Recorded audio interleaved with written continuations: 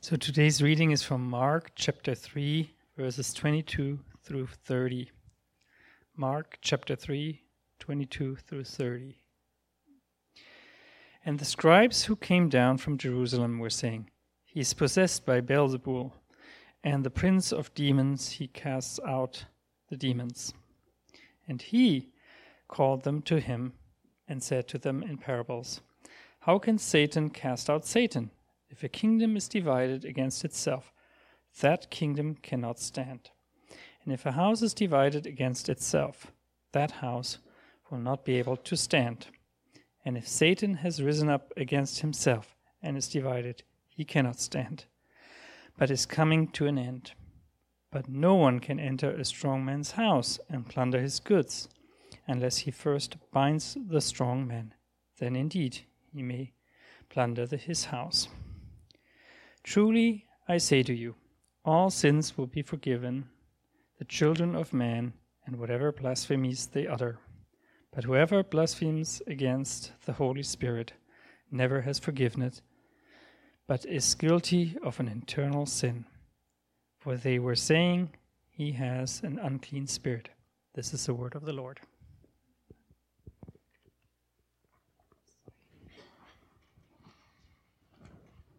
It's good to be back.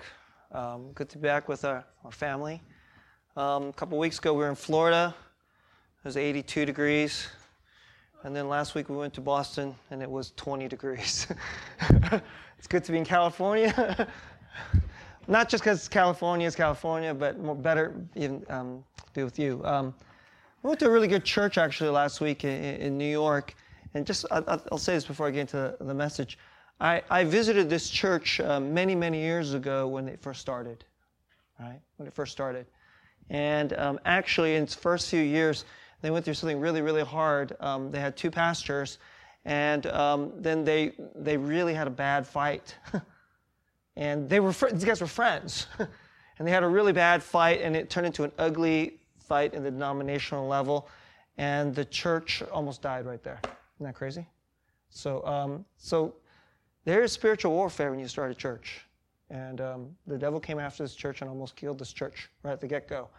But other pastors from the denomination came in to help save this. It started as a small group, and then they grew. And then, of course, after this bad stuff happened, they almost died, right? And so this church ended up planting two other churches. All three churches are thriving. And when my wife and I visited this church, they were in a brand new building. It was a fantastic building.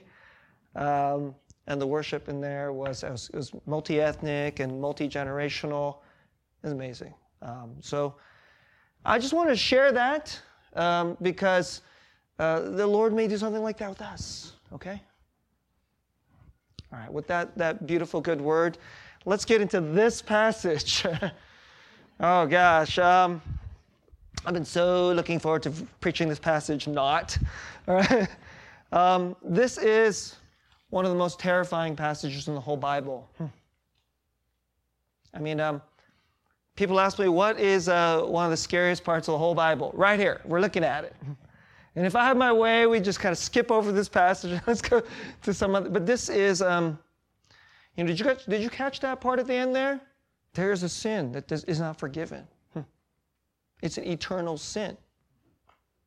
That's what we're talking about today. What is that? I don't know what exactly happened, but the title of today's message didn't make it into your bulletin. It is Becoming Irredeemable. That's the title. Becoming irredeemable.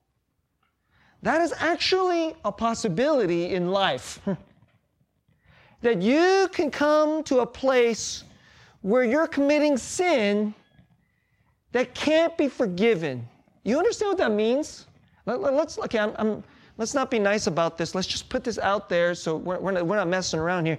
You're going to go to hell. And you cannot be saved. That's what we're talking about today. There's a possibility of sin in your life that cannot be washed by Jesus. And you're going to go to hell and you can't be saved. That's not a fun topic, obviously. Okay, you guys getting scared? I'm going to say this, and then let's get into the message. If you're here, you probably have not committed this sin, okay? Generally, people who commit this sin don't go to church. And if they go to church, they're not actually interested in what is being taught, right? And have actually some real open-mindedness about it. It's possible that someone who has committed this sin could go to church and go to sin for wicked reasons and with such a horrible hardness of heart that they're lost. But I want to just say this to you. So let's everybody just, okay? If you're here, you probably have not committed this sin, okay? Difficult passage. Let's get into it. Part 1. Blasphemy against the Holy Spirit. It's very specific. That's the sin. Blasphemy against the Holy Spirit. What is it? We'll talk about it. Part 2. Present-day paths to irredeemability.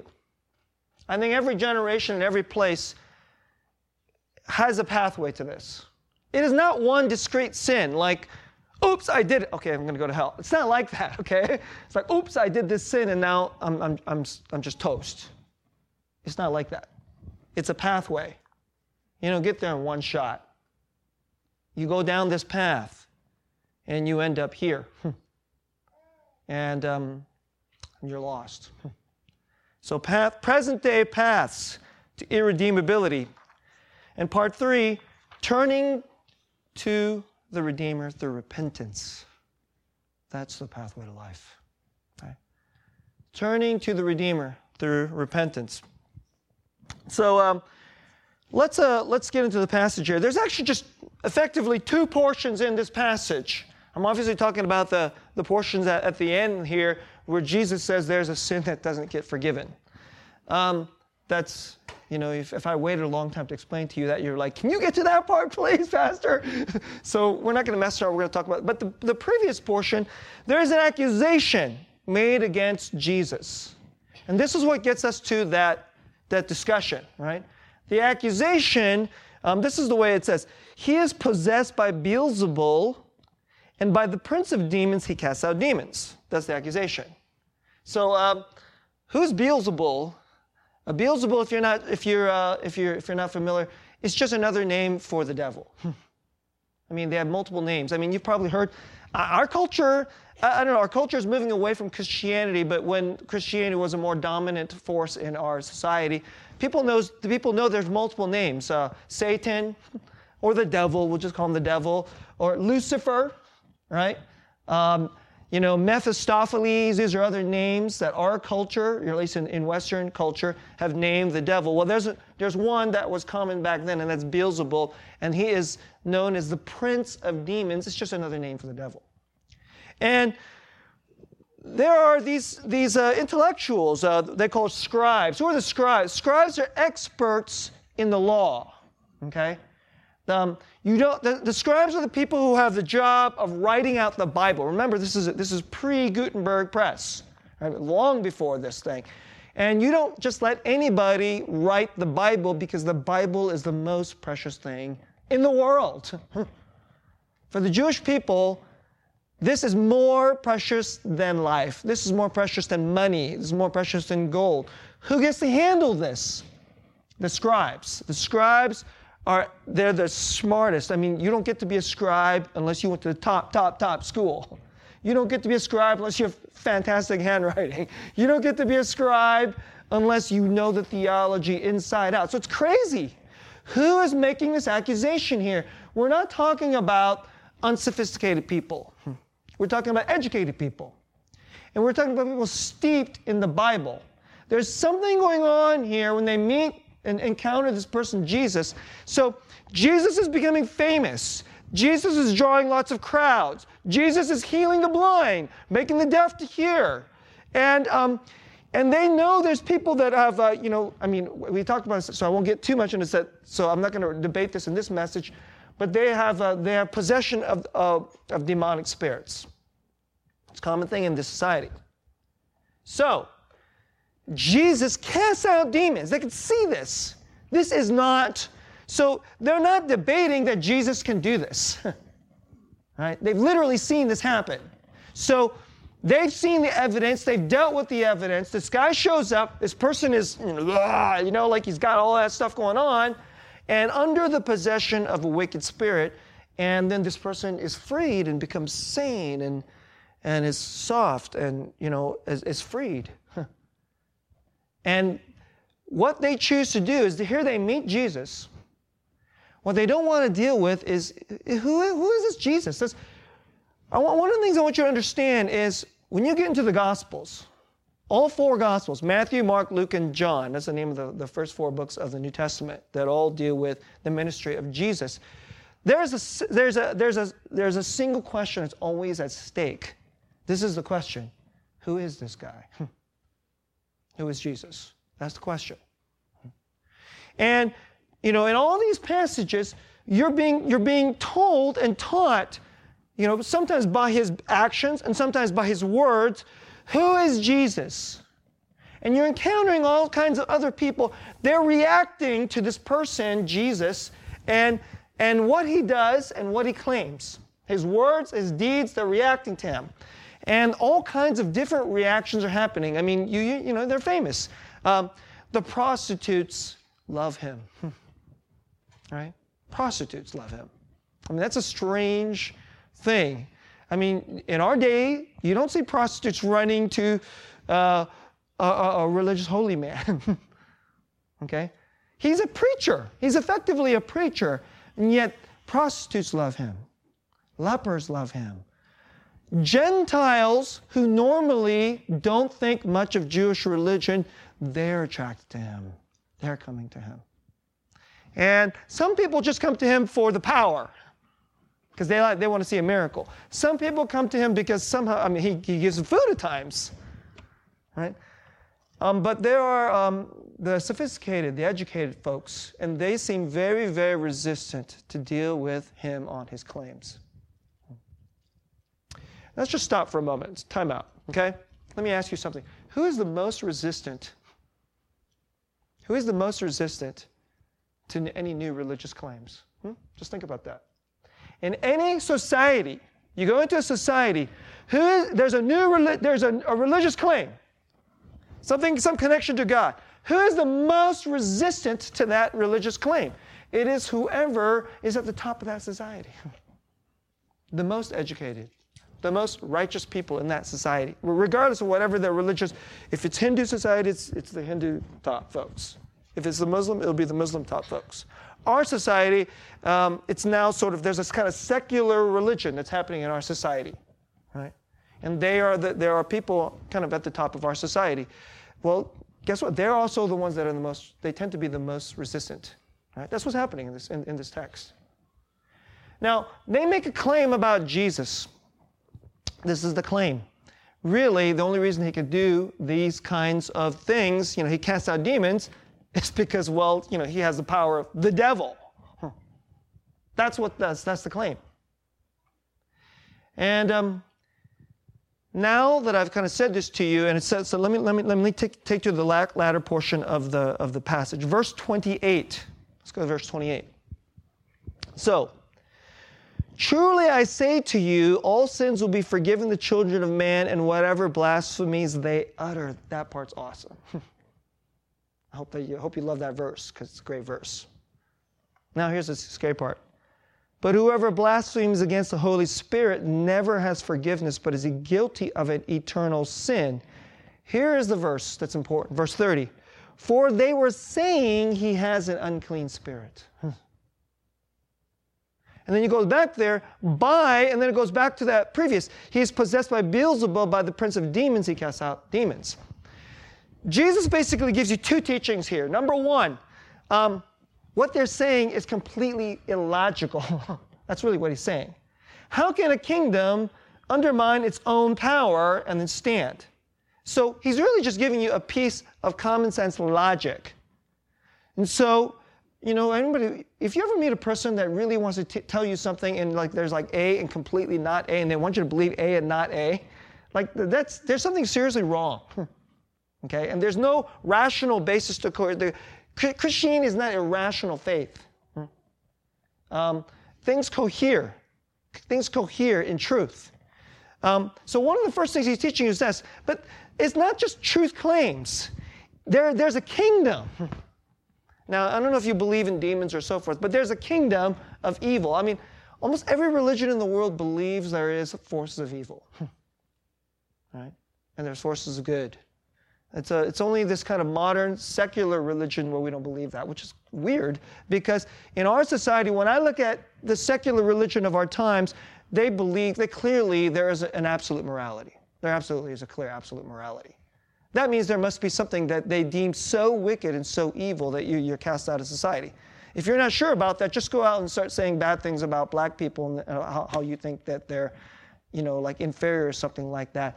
You will find out people who say they're relativists are not relativistic about that. They absolutely believe there's something wicked and there is an absolute morality, even though they tell you they're relativistic, right? Because it's their religion. That's what's going on, right? But because it's a kingdom. Truth claims about right and wrong. I want to teach you something about this. This is really, really important. These religious people have these ideas. This is right, this is wrong. These religious people have this. This is right, this is wrong. It's not just like that. If what they're saying is real, if what it's real is there's a kingdom. There's a whole kingdom of that which is righteous and good. There are those who are bringing up that which is wicked and evil. You can't build a kingdom and undermine what you're trying to do. That's the first point that Jesus is making. So I think one of the things that Jesus is saying is like something like this. If you just think for a moment and be rational, just use your mind, you will know what you're saying is a wicked lie. But these people insist that what is obviously good, and this is what I'll get to, what is obviously good must be attributed to evil. Let me say that again. They insist. So you go there, you meet a person, and you see something done. This person was, I don't know, today maybe we call this person crazy. Maybe this person is just completely out of control. Maybe they're doing something that's obviously wicked. And then the demon is cast out, and now they're sane. Now they're calm. Now they're rational. Now they start to move toward that which is good again. Okay, so let's just stop for a moment. You don't know what the theology of that is. Let me just ask you, as a human being, if you witness that, is that a good thing or a bad thing? Let's just ask you that. Is that a good thing or a bad thing?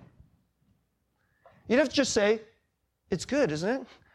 Only if you refuse to deal with reality at some fundamentally rational level, you have to go to a dark place in your mind, and you have to have such a hard place in your heart that you refuse to deal with the truth that is right before you.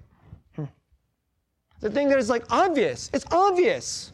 This thing that they're saying is not, well, let's just debate this now. That's just it's not. There's no debating about it. It's obviously true and good. But then they're saying, oh no, but the person who did this, well, he's of the devil.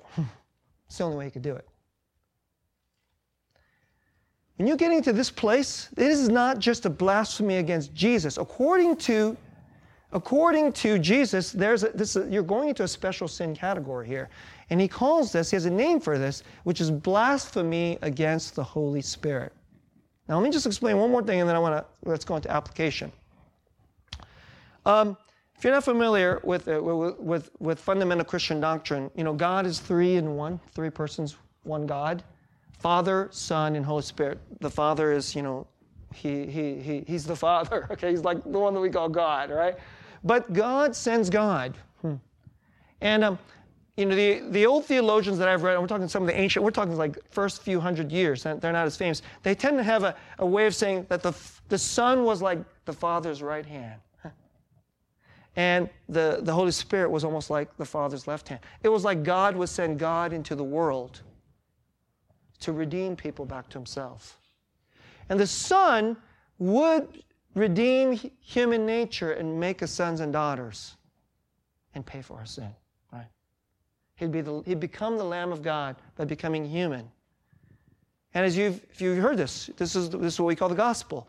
That Jesus, the Son, lived the life we should have lived and died the death we deserve to die so that he could restore us to being fully human in the image of God. Right? That was his role. What is the Holy Spirit's role? The Holy Spirit's role is to reign over all of creation and bring out all that is of God and draw you to Jesus. That's the Holy Spirit's role. The Holy Spirit's role is all of the goodness of God is being given to you. Do you know that the Holy Spirit is working on you all the time? The Holy Spirit's around all the time. It's just his actions and his works are more evident in some ways and in some places than others. Like certainly it should be through a healthy church, for instance. But the Holy Spirit is the goodness of God is coming out through the works of the Holy Spirit, specifically to draw you to God and ultimately to Jesus.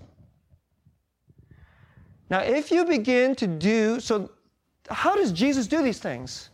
Jesus does not do, like cast out demons, so we tend to go, well, he does because he's God. Well, that's one simple answer, but that isn't actually the only answer that the Bible gives. The way he does it by the power of the Holy Spirit. That's how he does it. All works of God go forth through the power of the Holy Spirit. And so that is like when the church, when you and I go and do obedience, the Holy Spirit is at work there, doing good out into the world to draw and soften and help blind eyes see, deaf ears hear, hearts which may be hard, or necks which are stiff, prideful, to become soft and that we become humble. Just give you a few things here. Like someone comes into the church, they do not believe in Jesus, right? Maybe they grew up and in a very legalistic background, and they have like a hard feeling against the church. But they come into the church, they hear the gospel, and they walk out less hard, softer. They haven't come to faith in Christ, but they come out softer. And instead of going like, just stupid, what the heck is this? That spirit, they come out going, that was stupid. I could see why some people would believe this. I'm actually kind of attracted, I have to say, but it's not for me. Okay, you know what's happened? The Holy Spirit's moved on now. That's what's happened. You can bring your friends to church, and they walk out not believing in Jesus, but don't think, if something like that happens, you know what's happened? The Holy Spirit has done something to them. Now, why am I saying that? When a person gets to a place, and something that should be just utterly, so people tend to think that there's religious claims, and then somehow it's like some abstract idea, theology versus theology, and somehow is this right or wrong? Okay, it's not like that. You know how we deal with the truth of Christ? Through the whole person. The whole person experiences the goodness of God when we encounter Jesus and all that he is about. And when he goes out into the world and does things in the world, the Holy Spirit goes out. And it's constantly helping you. Would you know and meet this person, Jesus? You know why? Without the Holy Spirit, there's no way you can ever come to God. The Holy Spirit's always doing these things to help you see, help you hear, help you understand. Because the human heart is hard. The human condition is blind. So, when someone comes into church, we're all kind of coming in blind, kind of halfway blind. We can kind of see. And our hearts may be soft, but they become hard. But people who don't have God, they're more like rocks and truly human. But the Holy Spirit makes them soft. But what happens when the very work of the Holy Spirit, you blaspheme that work? It's not of God. It's of the devil. It's of evil. It's of evil. You're getting into a place where you're willfully blinding yourself. You hear what I'm saying? You are saying, I choose blindness. I throw away rationality. I throw away all that makes me sensibly human, and I can know this is good. Instead, I'm throwing this away because I insist I cannot go to this conclusion. Jesus must be something good in something like what he says he is. I can't go to that conclusion. So I must impute, I must say there's evil there when clearly there isn't. And when you start to do that, you're getting into that place, there's a hardness of heart so bad that when the Holy Spirit works on you, it's like you can't even accept that it is of God. So you're getting into a place where good and evil are not clear. You're looking at good and it's like evil to you. You're looking at evil and it's good to you. Hearing what I'm saying? You're looking at evil. So these guys are like, if you met them, they wouldn't be like Nazis. These guys aren't, trying to, like lynch black people just because they're black, because like that's how we tend to think of like, who are the most evil people? They're not serial murderers. They're righteous, good, decent people. They're the intellectuals. They're the finest, smartest people in the society. But when they come to a serious and important claim about what is true versus false, what is good versus evil, they're poisoning their minds. They're poisoning their minds and saying, no, can't go to that conclusion. Can't go to that conclusion. This is where you're starting to move into a pathway. I think when you start doing that, the Holy Spirit will work on you, but can't reach you. And maybe there's a point at which the Holy Spirit just doesn't bother to work on you anymore. And when this Holy Spirit does not bother to work on you, now you're done. That person's the walking dead. That's a very, very terrifying place. That is a possibility in life. Incredibly terrifying. I was supposed to start with the story, but I forgot to start with it. So let me tell you the story, and then we'll go to part 2. Years ago, when I was a very young pastor, actually I hadn't even been ordained yet, a young man came to church. There was a woman in the church. She was dating this guy. She was a Christian. He was not. Came to church. He liked what was being taught. Started coming more regularly. And then he pulled me aside and he said, I wasn't an ordained pastor, but he called me pastor. He's like, Pastor, I know there's a place in the Bible that talks about the unforgivable sin. He goes, how do you know you haven't committed it? I looked at him. I said, you haven't committed it. But I've done some really, that's the way he put it. I've done some really, really bad stuff. Later on, he told me some of those bad stuff. They were bad. And he thought, there's no way. I can't be forgiven. One of the things I want to say to you is, if you ever come to a place and you want forgiveness, and you're coming to God, you're coming for Jesus, you have not committed the sin. You could not possibly have committed the sin. You're still, because the only way you get to this place is you're really starting to become demonic, quite frankly. You're still human. There's still enough of the image of God in you, convicting you. There's something so deep and messed up about you. You need forgiveness. You need redemption. And you still have hope. It's possible. But the people who don't want this, they just show up and like redemption is being offered. Goodness, the glory and grace and goodness of God is being experienced and always being rejected and going even worse, attributed to evil. They're in really big trouble. They're in big trouble. I'm not saying that they're lost yet. I think it's like a step. They're going down a pathway. They're choosing not just a rejection of Jesus, but a rejection of the Holy Spirit as Holy Spirit. Let's go to part 2. A present-day path to irredeemability. So that's a pretty serious teaching I just gave you. Really, really serious teaching. I've been wrestling for weeks now, knowing that I'm going to preach this message, to offer you some application. Offer you some application. What I want to do is give you 3 pathways that I see today that's going in this direction. Okay? I see 3 camps of people today that I think are kind of going in this direction. And it's very scary. And then I want to offer you some piece of, like application as Christians. What can we do in this context? Right?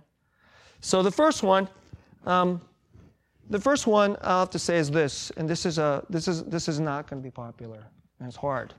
It's hard to hear in our day and time, but I'm going to say it because let's get real here, all right? There's a set of people today that worship sexuality and think that you can utterly define your own sexuality based upon yourself. And they especially hate Jesus. They especially hate the church and Christianity. And you guys know what I'm talking about. It's not just about homosexuality. Today, it's also moving into the transgender agenda. You know, like I told you guys a story a couple years ago. I was on a plane, and a young woman, like I told you, they tend to be intellectual. She was just graduating from Yale. And when she found that I was a pastor, she came right after me. And I was like, whoa, I wanted to go to sleep, but here we go, right? And she, in the middle, in like about 10 minutes of the conversation, she looked straight at me. That was her very first question. She was like, how can you believe that homosexuality is sin? That was right away. You're a pastor. Oh, you believe in the Bible? Yes. Oh, well, can we talk? Can I ask you a question? Sure. Bang! I was like, whoa! I want to take a nap. It was like, wow, okay? It was like 3 hours of really intense conversation. And she said to me, do you believe that there are only two genders? She looked at me, and I said, yes. She was shocked. She was shocked. And she goes, does it say that in the Bible? And I said, yes. She goes, where? I looked straight at her and said, Genesis chapter 1. You're not even out of the first chapter. It's right there. And she was like, oh. And people who believe in this agenda, they're going to a dark place. Going to a dark place. Why do I say that? I don't think it's hard for you to pick up that when a man and women are different, and that when a man loves a woman and a woman loves him back, and that they have this beautiful thing called love, and this beautiful thing called commitment, marriage, and then this beautiful thing that they have sex, and then beautiful things happen after that, like babies. There's something really, really good. Right? That's God's goodness. But there's a set of ideology out there that's saying that people who believe that are somehow hateful, are wicked. And when I hear that, I'm like, that is attributing to something that's obviously good, that which is wicked. By the way, I want to say something else. It isn't just, people we think like we're like somehow like being singled out for hating gay people or something. Christians have a full orb sexual ethic, which goes to the core of our theology. I've taught you about this before. It's about how two persons can become united to become deeply one into union. It's actually deeply theological before it's physical. And yet, for people to attack that is not attacking some ancillary portion of the gospel. It's getting core. But I just want to lay it at this level. You don't have to be human to see a really beautiful family. Because it's not just about gay sex. We're talking about sex outside of marriage. Lots of heterosexual people are committing sin. And Christianity is just as against that. It's not like we're singling out gay people or something like this, because there's a deep understanding of what it means that two people are united towards self-giving, self-sacrifice, and deep union. And when that happens and this beautiful thing comes out of it, who cannot see that it's good? Even secular people who think that you should be able to have sex outside of marriage, they understand the difference. Sorry for using this language. I was listening to, I forget his name, I think it's Dan Savage. Dan Savage is gay, and he's an atheist, and he's very, very critical of Christians, and he has a sex podcast, right? And I think he has a sex column. But he even has this terminology, he calls them the gay sluts. In other words, there's people who treat sex in a good way among gay people, and then there's people who abuse and exploit other people. And so obviously he doesn't think that there's anything wrong with gay sex itself, but even within sex. So that's, when I listen to that, I'm like, well, that's not a whole lot different than what we believe, except that we believe the line is marriage. Now, I'm not going to get too much into this. Now, here's where I see that it's especially a hatred against Jesus. It's not just a hatred for a different sexual ethic. You know why? Because in our society, they never single out Muslims for it. Muslims don't believe that they don't believe you can have sex out of marriage. They don't believe that homosexuality is good. So but nobody goes around, in our society, nobody goes around saying, well, Allah is evil. Do they say that? You ever heard anyone say that? You never hear that. You never hear that. It's always Jesus. Jesus, the followers of Jesus, they're hateful. They're evil. They're something like the devil. And I think, even apart from the sexuality issues, this is the deeper wickedness. You hearing what I'm saying? This is the much more dangerous thing. It's very dangerous. It's dangerous for them. They may hate us as we're Christians, but the next time you hear somebody say that, say a prayer for them. They are in danger. They're in serious danger. They're singling out Jesus. Refusing to see what is obviously good and attributing wickedness to him and his people and his ways. Let's go to the second one. Second one is the attribution of only evil to the church. This is a common one today. The attribution of only evil to the church. Has the church in history done bad things? Of course. Why? Because we're human. Church is filled with human beings.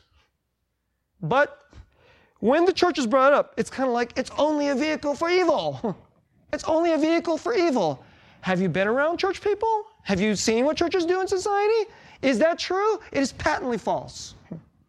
It's not even a little bit false. It is an unbelievable blasphemous slander. It's like the 95% truth is thrown out the window. The 5% truth is like made the whole thing. It's false. And I would say it's more than just, people feeling bad about church. There's an incredible slander here we go again, against Jesus. Mosques have done, Muslims have done bad things. Buddhists have done bad things. Every religious, ideology has gone around and done something bad. Democracy has done bad things. Anyone want to stop believing in democracy? And yet, somehow, the church is singularly, specially evil. I think there's something very, very wicked going on there. It's not rational. It's like, take the obvious thing. What do most churches do? Well, people are hurting. They come in, they get prayed for. There's love and there's community where people are lonely. Churches go out and help the poor. Okay, you don't believe in Jesus. The normal human being will go, well, that's good. Because it is. It's good. People need hope. They go to church to find it. It's good. I'll even say this. This is daring to say, but I'll even say this. Other religions offer something like this. We can recognize that there's good things in other religions. And if you're a Christian, you can't even recognize the good things that the other religions are offering. I think you're being something like, you're trying to tamper down what is deeply human. No. No. But a singular pointing out that somehow the church is wicked, there's something really dark there. And let me point out, so in the first one I said that Jesus is singularly pointed out. Well, here we go again. This is the way it's often said. I don't like institutional religion. I think institutional religion is evil. It's bad. Okay, whenever I hear that, I just think that is such hypocrisy. That is such unbelievable, spectacular. It's a blinding thing. So let me ask you, do you like institutional football? I do. It's called NFL. I like institutional baseball. I like institutional basketball. I like institutional police. Do you want non-institutional police? Do I like institutional criminal justice system. I like institutional food. We call it restaurants. I like institutional food delivery. We call it supermarkets, Costco. I like institutional car making. I like institutional car fixing. In other words, anything that matters in life is we need institutions. Institutions are just people getting together in an organized way to accomplish something together. That's it. That's all an institution is. But somehow institutional religion, and of course they mean the church. Because they don't go around saying institutional religion, the mosque. No. What they're talking about is Jesus. It's a slander against Jesus. It's a blasphemy against the Holy Spirit. It's dangerous. It's common. It's common. When you hear somebody say that, let me say it again. Pray for them. They're in danger. The third one is really a subset of the second one. Okay, I mean, people who say they're Christians, they went to church. Somehow they got hurt in the church. Have people been hurt in the church? Absolutely. And as soon as they tell me that they're hurt in the church, I have nothing but compassion for them. Nothing but compassion for them. But now they have a choice. Or you can go find God. Who's going to teach you God's word? Who's going to take you to Jesus? You know what the Bible says the church is? It is the temple of the Holy Spirit. It is the dwelling place of the Holy Spirit. So, if you spew slander against the temple of the Holy Spirit, it's a blasphemy against all that the Holy Spirit's trying to do. So when some people who have been hurt by the church, compassion for them. But now they have a choice. Which choice do they choose? No.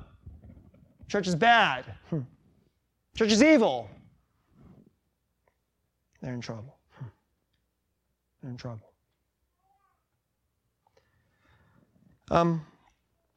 I've said it multiple times. Let me just repeat it. What shall we do? Oh, we need to pray. Oh, Pastor, we were all... No.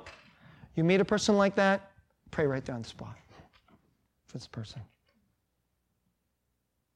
Why don't you ask them, can I pray for you? You know what you're doing? Letting the power of the Holy Spirit come over them. And if you pray for them, and then they just go, okay, whatever. It's a bad sign. It's indeed a very, very bad sign. But if they go, nobody's ever done that for me before. Thank you. They're loved. They're loved by you. They're loved by the Holy Spirit. They're being loved by Jesus. So that's one, pray. Two, let's do good. Good motivated by the gospel.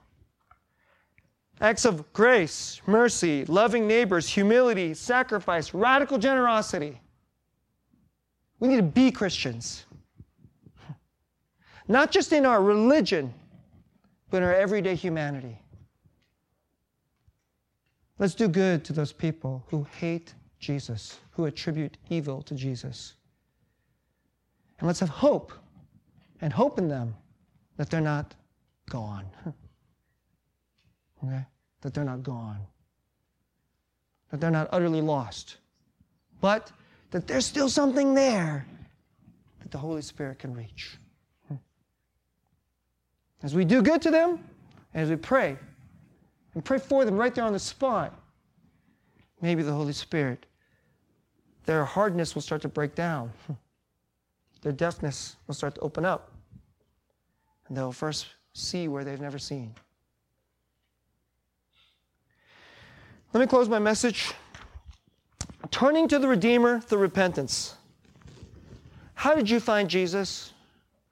How did you find God? Somewhere along the line, you get in a church, some preacher told you, you're bad. You're messed up.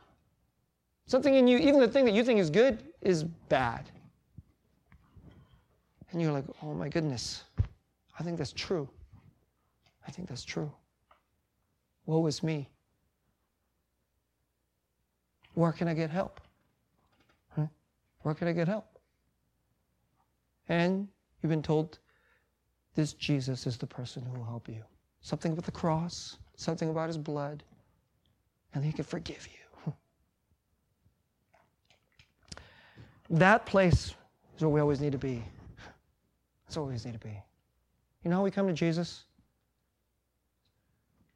Beset by demons, beset with our own lostness, turning to idols, money and power and pride and our own righteousness.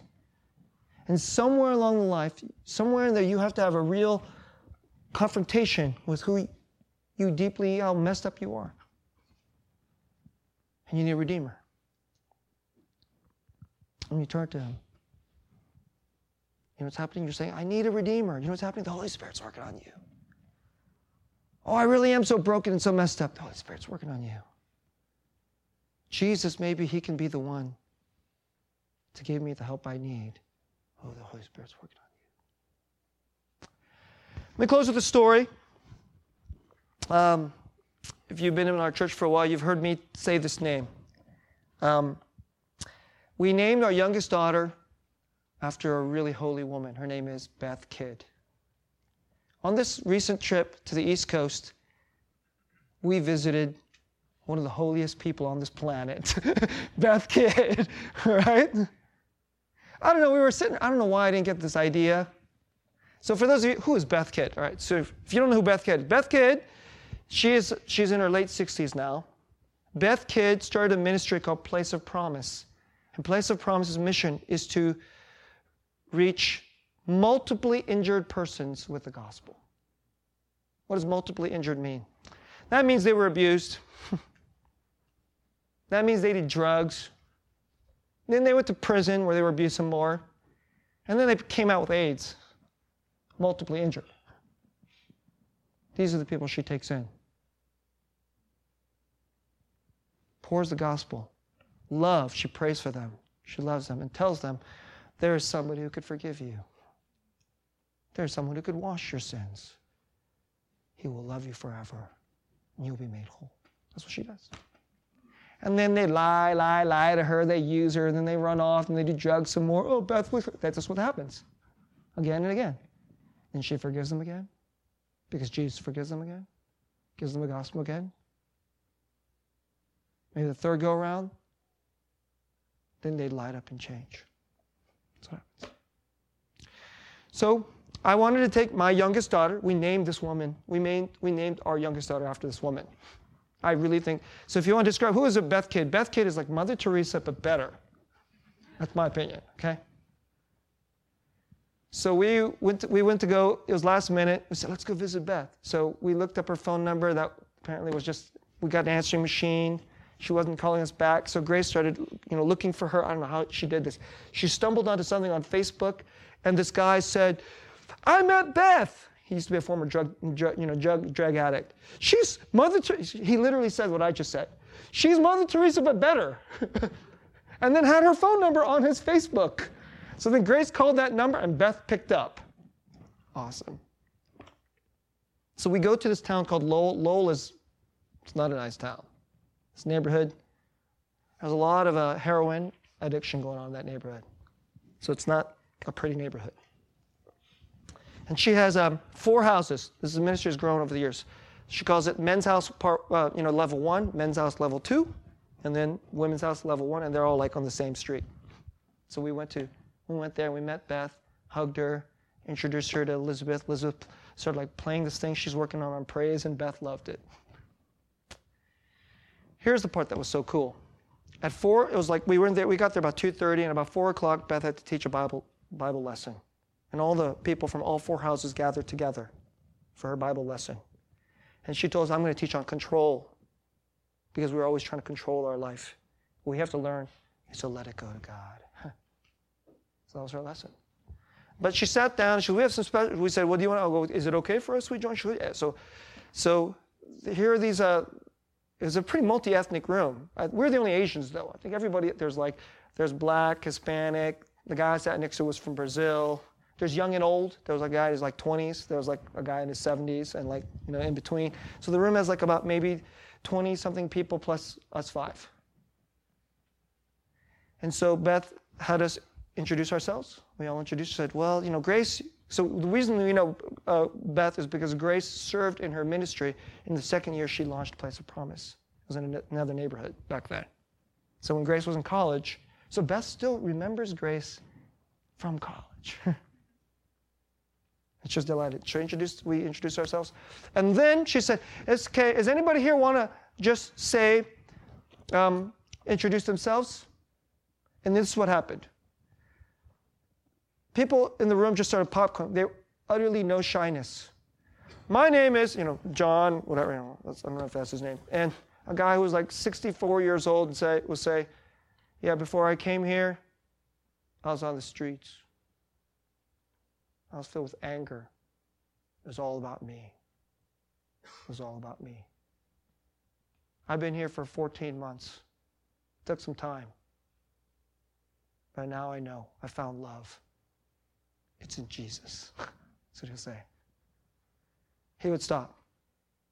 Then the next person went, my name is Mike. Like a 20-year-old guy. Before I came here, I was living in the woods. I was filled with anger and despair. I've been here for like 8 months. One person after another. They all just said stuff like, she'd been there, you can tell she cycled through multiple times, because I've cycled through multiple times. This is the only place I found life. I was sitting there thinking, Place of Promise, this should be church. This should be what church is like. Brothers and sisters, we're all like this. We're all like this.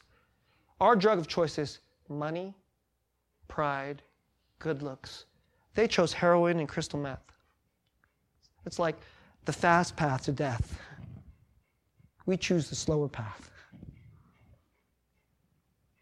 But when God, the Holy Spirit, brings the goodness of God into your life, and you meet Jesus, you say, I desperately need you. Let's pray.